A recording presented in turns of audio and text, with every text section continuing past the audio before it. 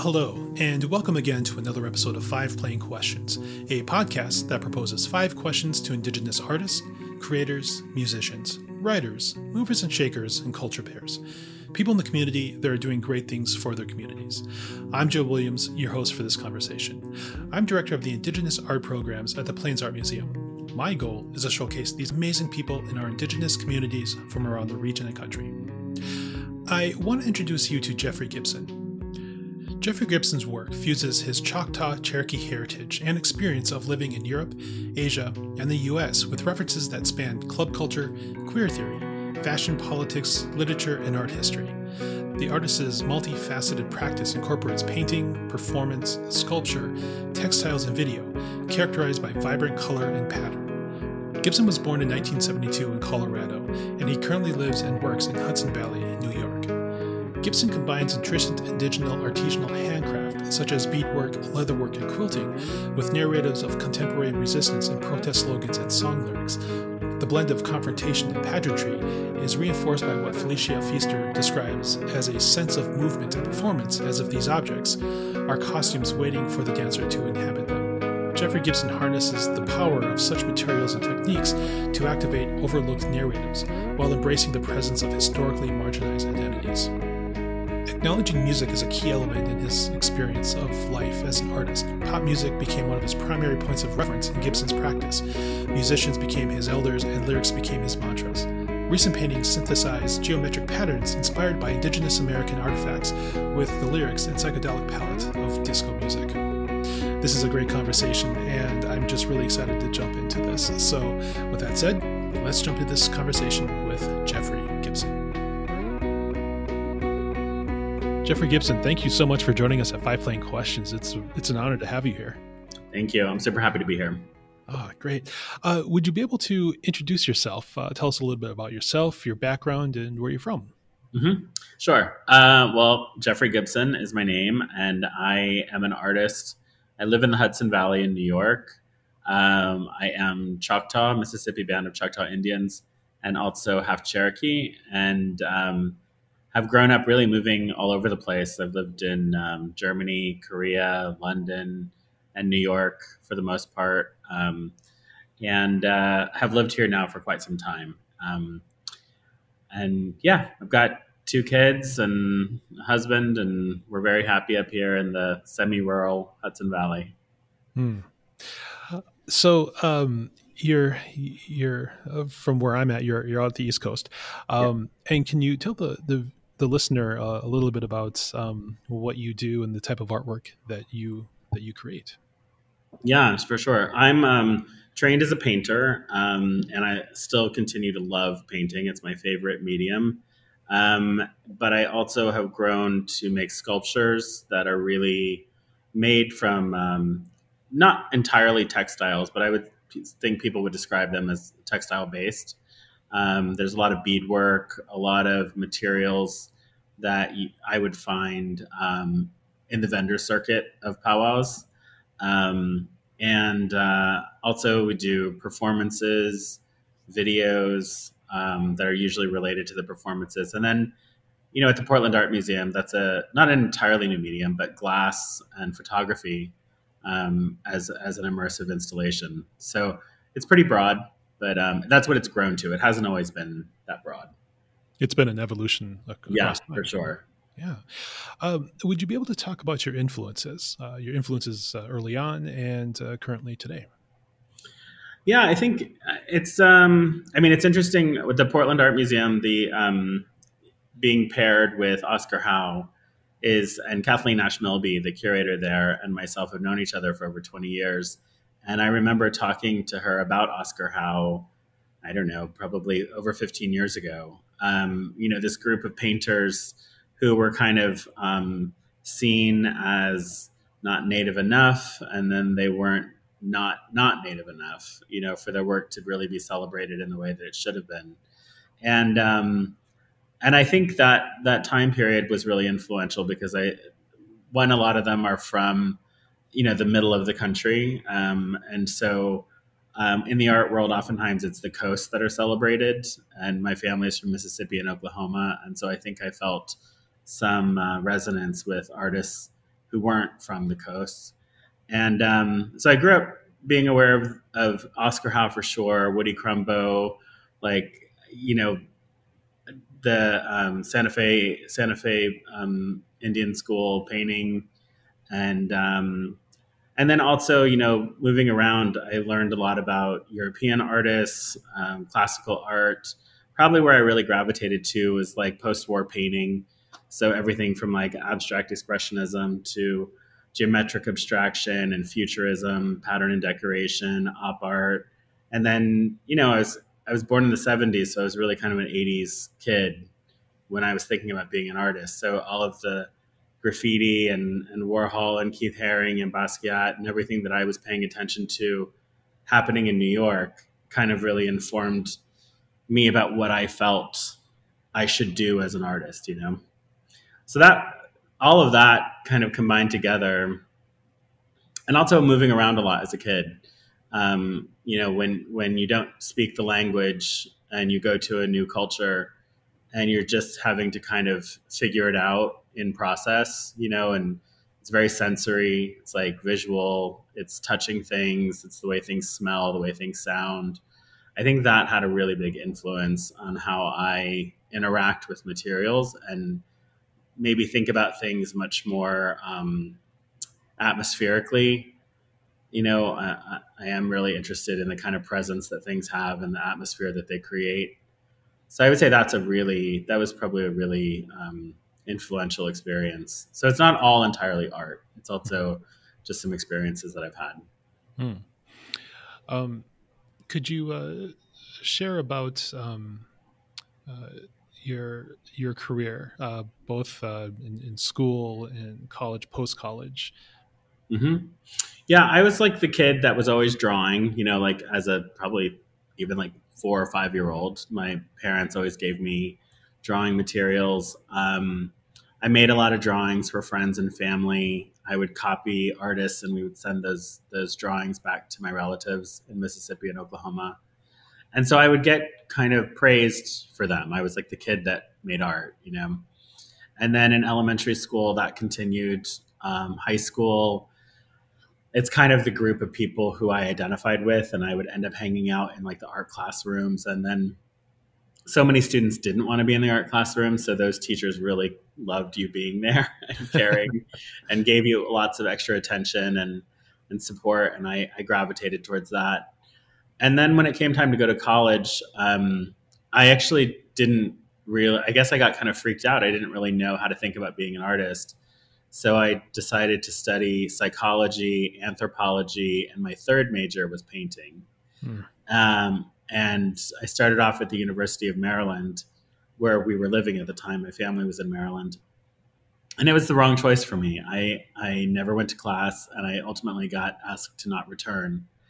And I ended up going to a community college, also in Maryland, the Prince George's County Community College. And I just made a deal with my father. I said, let me just go and do what I want to do.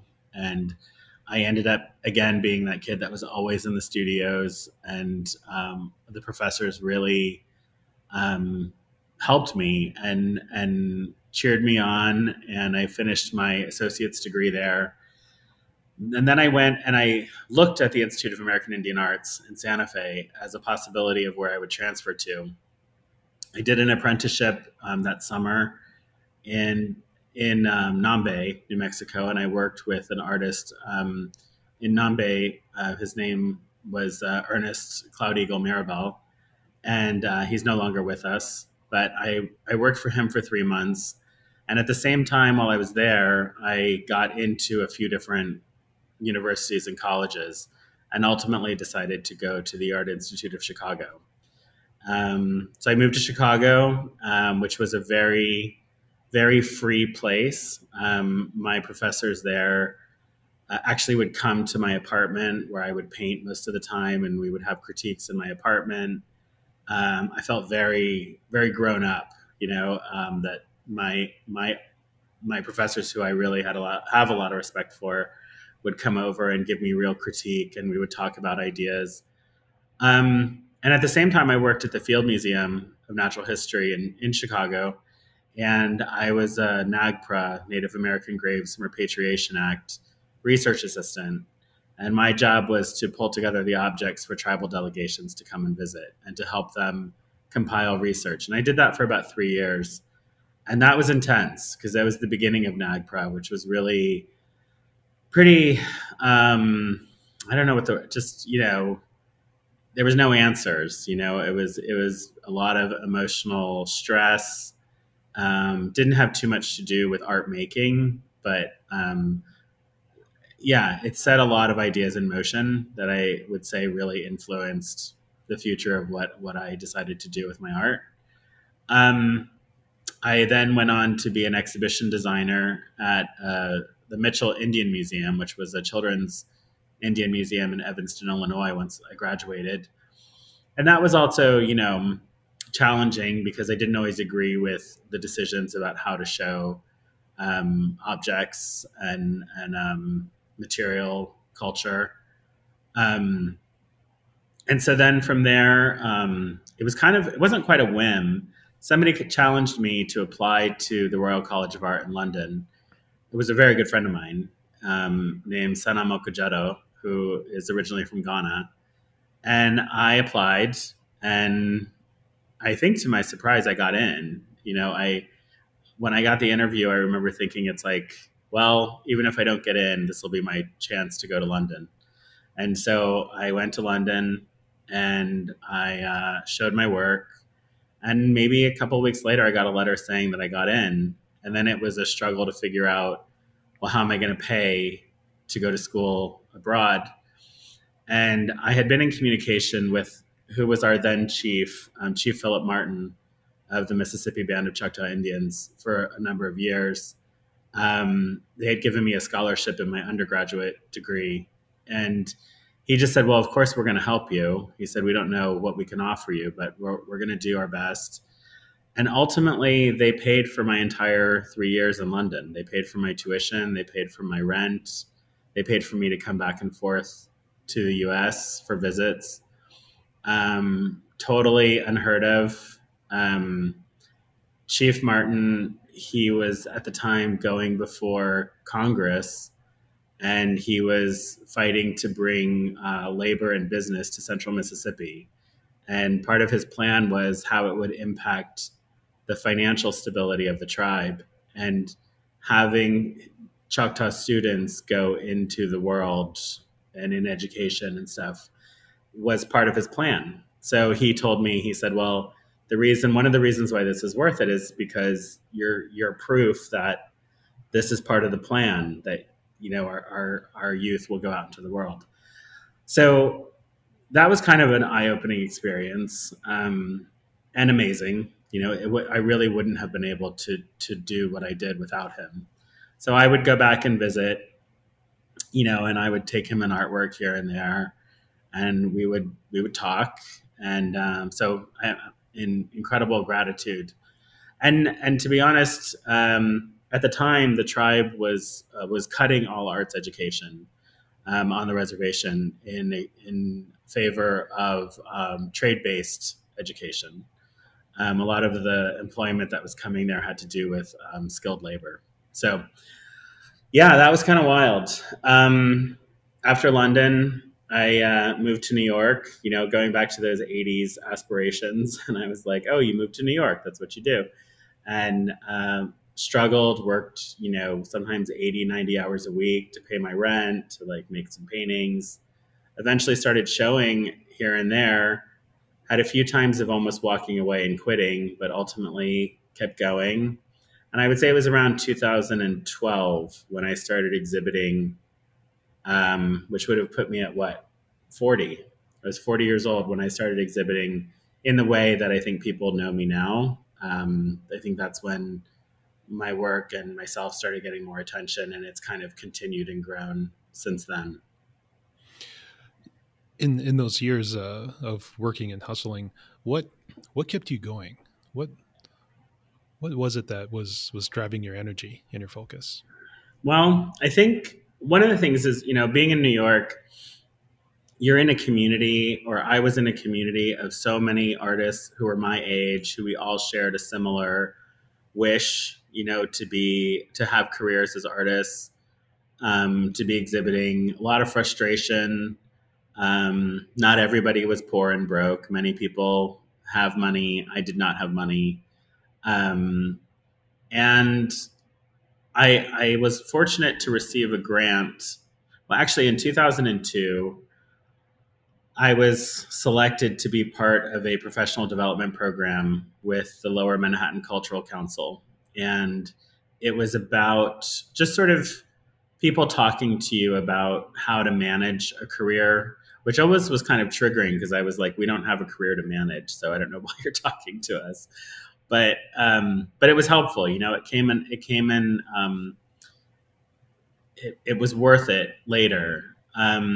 One of the things that I learned that I still hold on to today is that, it is a lot of work. It is a very unfair, inequitable field, choosing to be an artist. That's just the truth of it.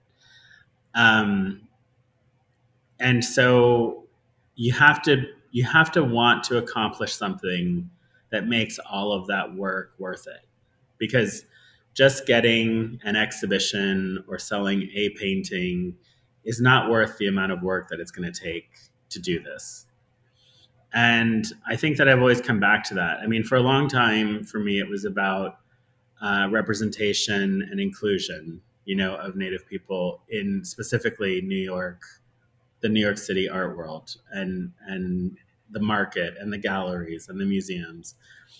And at this point, I think I have accomplished a lot. I've been fortunate. I do work very hard, but I think that I have accomplished a lot of what I originally wanted to do. And now I feel like I hope to be able to draw attention to other Indigenous artists, and other kind of provide some space for Indigenous and Native artists who maybe don't know how to do this, sort of like create a more transparent truth about it. I can't make it more equitable necessarily. I can't make it more fair or easier. But I think by sharing my experience, I hope that people realize that they don't have to do some of that work. Like some of that work has already been done for them, and we are here, we are available to learn from. And so I think now, I'm working on a book project right now where it will come out later this year, where the book features about 60 contemporary Indigenous and Native artists who I have paid attention to over the past 20 years. Some of them very recently, some of them going much further back. But I think, a lot of those artists, like in the 80s and the 90s, like the context for their work to be valued and to be written about and spoken about, it just wasn't really available. So these artists were really making work with very little support. And so this book is really about trying to, and it's really a picture book. There are written contributions, but this book is really like a visual, fluid, flowing picture book of artworks. I think we're picturing over about 250 artworks. Wow. It's a massive book, and we're in the final stages of designing it right now. And I'm really excited to put it out into the world, and hopefully, we're trying to find an equitable distribution plan so that we can get it into the hands of young artists who might otherwise not be able to afford it, and let them see that these are all these people who have done maybe what they might want to do, some version of. Wow. Well, I think we would be very interested in taking a look at that. Yeah, for sure. It's very interesting. It's a really cool book. I'm super proud of it. I'm kind of excited hearing about this. Yeah. I think that's wonderful.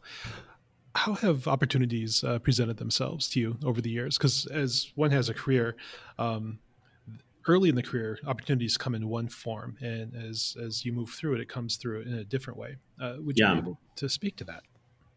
Yeah, I think in the beginning, it's like sometimes I'll go back to these early advice that I would receive about having a career as an artist where, you have to advocate for yourself and you have to ask for what you want and you have to be able to walk away from things. there's also the idea where it's like you have to sometimes you have to put up with some BS if you feel like there's something at the end of that relationship that's worth it for you. You know, I would say that I didn't feel that I had as many options, let's say, as some another artist who I was looking at. But so I would look at who was responding to my work and try to figure out how could we turn this into something that I felt pretty good about. How could we maybe it's the writing, maybe it's the way the show is installed, maybe it's trying to get people in the door and using other people's networks and contacts to get other people into the door to see your work.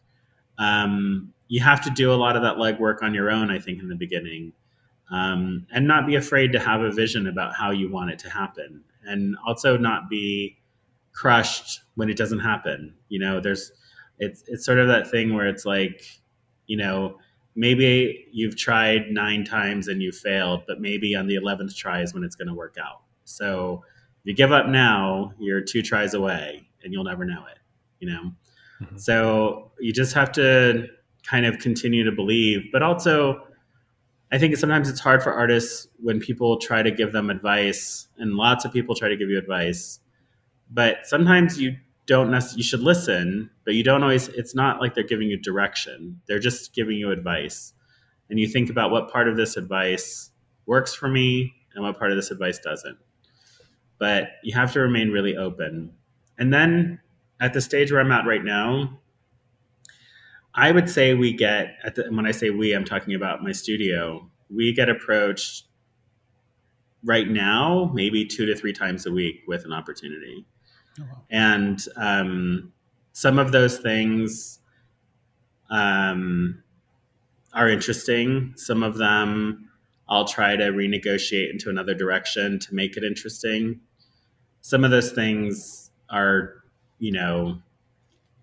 immediate, sort of like, yeah, obviously I would want to do that, And then it's just a question of time and obviously money and what kind of life you want to have, because I could be absorbed entirely by work, and so I have to set some boundaries for myself so I have some personal time as well. So I actually do work Monday through Friday about 9:30 to 5. That's my work week. That's a good full schedule for sure. And I have done that for a very long time. So the consistency there too. Yeah. But it sounds like you're making space for yourself as well, as far as myself and my kids and my family, for sure. Absolutely.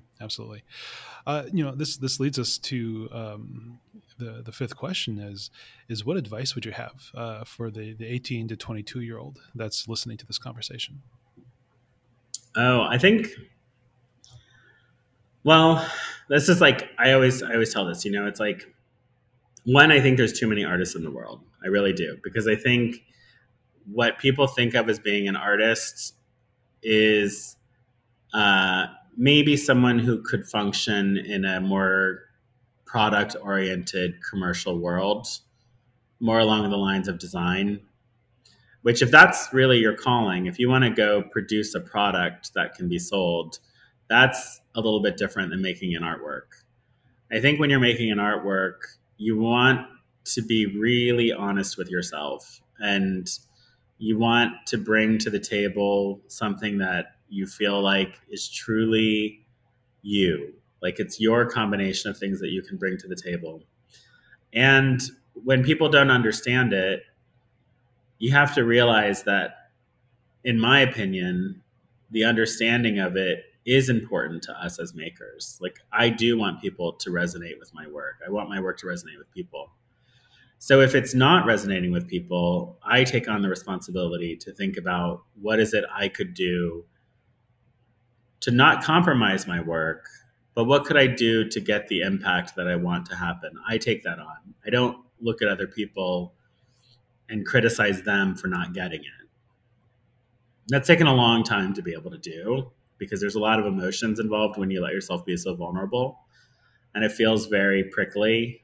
But ultimately, I realize that that's a real privilege that I get to take. I get to be honest I get to make something that I'm genuinely excited about, something that I genuinely want to see in the world. And it hasn't always been accepted by the public, but I think after a while, people understand your work. Maybe they didn't understand the first thing they saw. Maybe they didn't understand the second one. But eventually they're interested enough to keep watching. And one day something clicks and they're like, oh, I get it. For me, that was like the Punching Bag series. The Punching Bag was like the first thing that I feel like people just immediately got. They understood that there was like a power relationship, and that relationship of power could be personal. It could be about love. It could be political.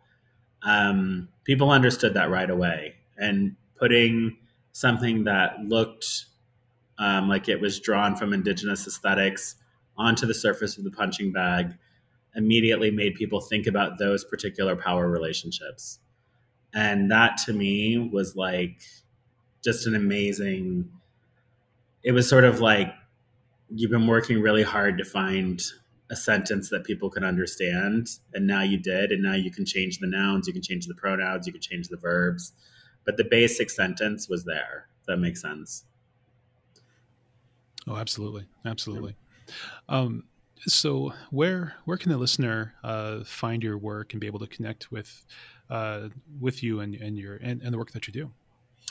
I have work in a lot of public collections right now. I know I just talked to a podcast in Tulsa, Oklahoma, where there's a piece apparently that's been in the Philbrook and has been on view now for years. They move it around apparently from exhibition to exhibition and reinstall it. That's great. The Whitney had work on view for almost 2 years. I think it just came down. I don't think there's anything up in New York currently. The Portland Art Museum has a large installation which will be coming down in March. I have an installation and video at the Aspen Art Museum in Aspen, Colorado, which will be up almost through the end of this year. I have a quasi-survey exhibition opening up at the Frist Museum in Nashville. It opens up at the end of this month, and it'll be up for about 4 months. And then I'll do a gallery exhibition here in New York City in September of this year at Sycamore Jenkins. It's the gallery that I work with here in New York. And then in November, I'll be doing a solo exhibition in London at the gallery I work with there, Stephen Friedman Gallery. Oh, wow. So, congratulations on those. That's wonderful. Well, Jeffrey, thank you so much for this. It was great to connect with you. Of course. Thank you. It was great to talk to you. And that does it for this episode of 5 Plain Questions. I want to thank Jeffrey again for his time and sharing his story with us. He's an incredibly busy person, and to be able to have time with him and to listen to his story and his perspective is deeply, deeply appreciated. So Jeffrey, thank you for this. This was a joy. With all that said, I want you to be sure to check out his installation at the Portland Art Museum before it leaves in March of 2023. This is recorded in February of 2023, so you have about a month left to get out there. It is a sight to behold. I couldn't believe the scope of what he had put together out there. So if you get a chance, you have to check it out. It is absolutely worth your time to get there. I also want to acknowledge the Stephen Friedman Gallery for the biography at the beginning of this program. Now, I want to thank Brian Barlow for arranging this conversation and for the photograph that we used for the podcast. It was great working with both of you, to make this happen. I also want to thank you for joining us and spending your time listening to what I feel is a very important story and perspective from our community. So please, join us next week as we speak with another incredible person. I'm Joe Williams. You can find me on our Facebook page, our Instagram account, which is 5 Plain Questions Podcast, or at the plainsart.org website. There you can see our programming, our past videos, and these podcasts. If you have a suggestion for someone for me to interview, please look me up on Facebook or at our website, and my email's at the website there, and message me. I'd really like to hear from you. All right, that's it. You take care, and we will see you next week.